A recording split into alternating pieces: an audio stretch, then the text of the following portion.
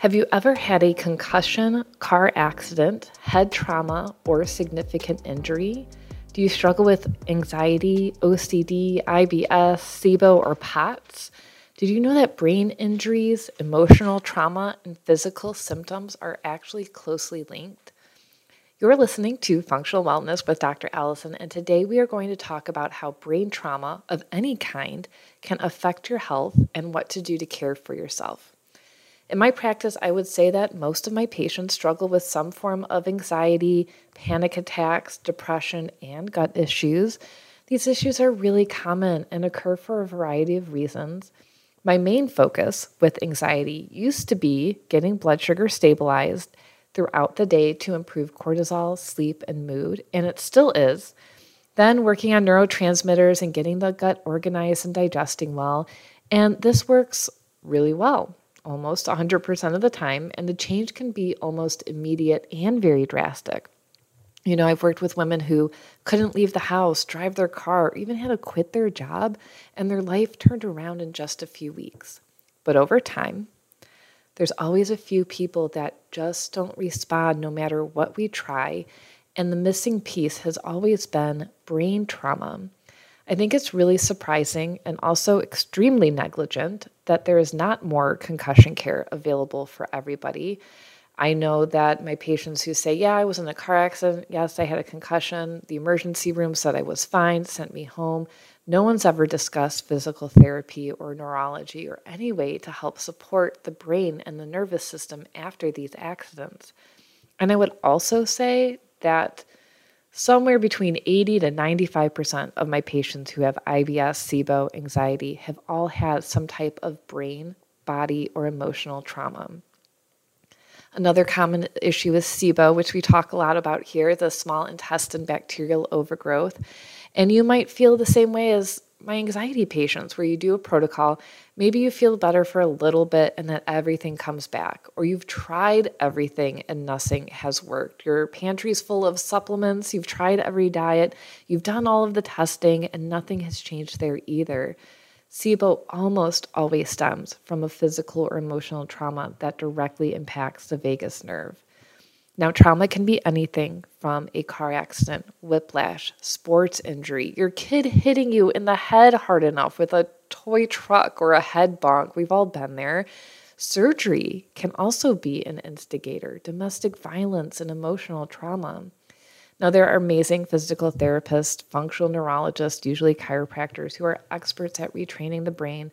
And I have learned from my functional neurology mentors how to go do a good neurological exam and then find the right treatment path for restoring the nervous system and the brain so the body can heal. And one of the main reasons why you tried everything and nothing works or works long term is because your nervous system hasn't been addressed yet. Now, when we have trauma, a few things happen within our brain and our nervous system. First, if you have a physical trauma, obviously that impacts the brain and its specific lobes. Like when you hit your head, the brain can bounce off the skull and reverberate because it's cushioned in liquid, so it's not anchored in, and it will hit against the sides of the skull. Many times someone who hits the front of their head, say on a steering wheel or a dash or somebody else, will also have trauma to the back of the brain, including the occipital lobe and the cerebellum, because the brain is bouncing back and forth off the skull, which makes you off balance, clumsy, anxious. These injuries also affect the brain immune system, causing an increase in brain inflammation. We can have a leaky blood-brain barrier, just like we can have a leaky gut. And it also decreases the brain's ability to create neurotransmitters.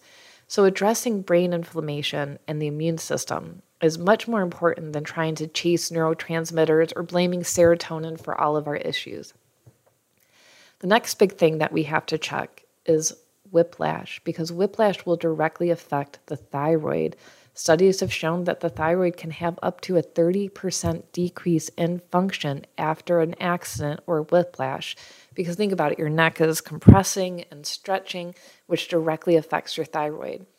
Then this can develop into autoimmune issues against the thyroid. And anytime we have autoimmune issues against the thyroid, there's typically autoimmunity against the cerebellum and the brain as well. So we have to follow all of these connections in the immune system, all of the organs, not just the brain, not just the thyroid, not just the gut. And of course, when there's any type of physical or emotional trauma, the autonomic nervous system and its connection to the body through the vagus nerve can also be directly impacted. The polyvagal theory tells us that there are three functions of the vagus nerve. There is a sympathetic segment that can focus on fight or flight that keeps us safe, but you can get stuck in this loop and you'll probably feel chronically anxious, diarrhea, filled with stress or anger. The dorsal vagal system helps the body to shut down or freeze to cope. You can still feel anxious with this one, but you might feel more depressed, disconnected, hopeless. And sometimes this freeze shuts down the digestive system, so you have more of constipation. The ventral vagal system is our system of connection where we feel safe, connected, grounded, and in flow. And this is more of a proponent of the parasympathetics or the rest and digest system. So like I keep saying, trauma, injury, upset, surgery can trigger the vagus nerve in our brain to go into a protective mode. And everybody's body is unique. You might have a combination of these different vagal reactions. You might have one deep one. You might be stuck in sympathetic so long that the body gets tired and switches over to that dorsal vagal freeze mode. So you might be stuck in one or all. And I want to give you an emotional example of how our nervous system regulates emotional trauma. You know, we had an event happen this year in our family, and I had to tell my daughter what happened. And when I told her the story, she just froze. Her face went blank, and she just got out of the car and went in the house, and that was it. And now my husband said, like, oh my gosh, she doesn't even care. And I said, no, she's froze. She shut down. She's quite literally in shock. And that is her body's way of coping, where my husband's reaction was anger and react and protect. And that's his sympathetic vagal. And where my daughter's and mine too tend to be dorsal vagal, where we retreat, hide, and shut down. So depending on our emotional adaptability, how safe we feel in our current situation and home, we can stay in these states for minutes and process and move forward and heal. It might be hours, it could be days, maybe even months or years. Emotional trauma can directly impact the brain, the vagus, the body. And I highly recommend any book by Dr. Gabor Mate, who discusses childhood trauma effects on the psychoneuroimmune systems of our body. And Deb Dana also has a wonderful book called Anchored that really helps you connect into your body and the vagus nerve to learn how to heal and function. So now what do we do? Now we know why it's happening. Now we know what's going on with our body and that it's affecting all of our systems. So the first is understanding. How is your body responding? What areas of the brain and system need support? We do this through looking at how our body responds. We do this through neuroexam, symptom surveys, things that we do with our patients. And then we follow the treatment plan for those areas that need support.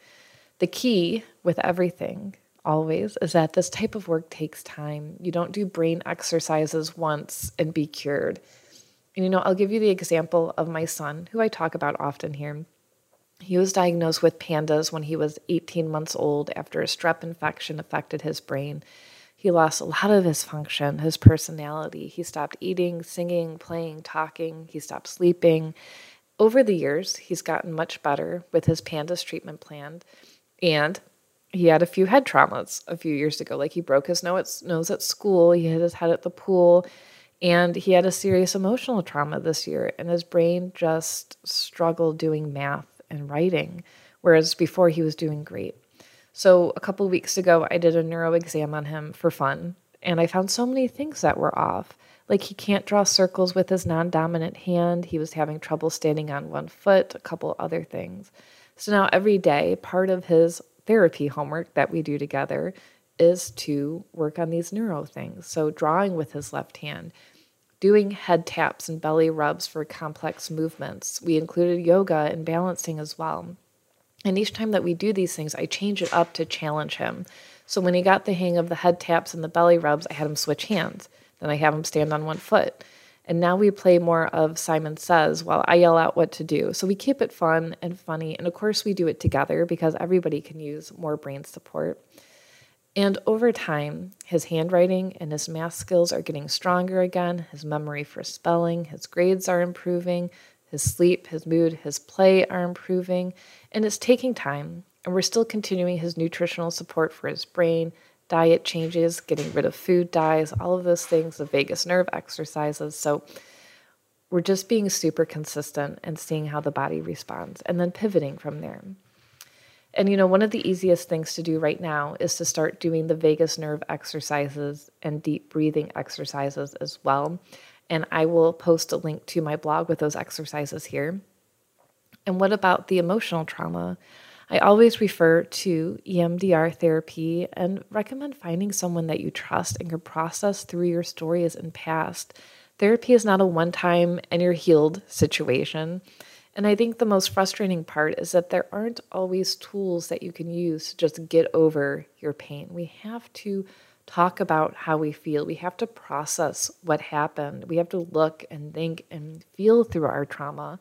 Of course, with therapies like EMDR, you're being active in your recovery, but these things take time, support, self-compassion, and curiosity on feeling better. So with this quick introduction, very quick introduction to brain balance and how trauma can directly affect your brain, your body, your digestion, your heart, your mood, now you know to look at the history of your life and know any accidents or traumas that may have initiated illness. And it doesn't have to be, oh, I had a car accident and the next day I had SIBO. It's really takes months and sometimes about a year. So look in the past and see what's been going on. And please join us for my free course this December on brain balance, where we're going to be doing a deep, deep dive into these topics into my Facebook group. So the link is in the description here. So you can join us. You can get the 2019 program and then all of the updated information this year. So thanks so much for tuning in. Make sure to like and subscribe so you stay tuned with all of our weekly podcasts, and we'll see you next week. Thank you for listening to Functional Wellness with Dr. Allison. If you would like personalized care and testing, you can schedule an initial consult online and get started with your wellness plan right away, or message us on Facebook at Little Black Bag Medicine. Thanks for tuning in and see you next week.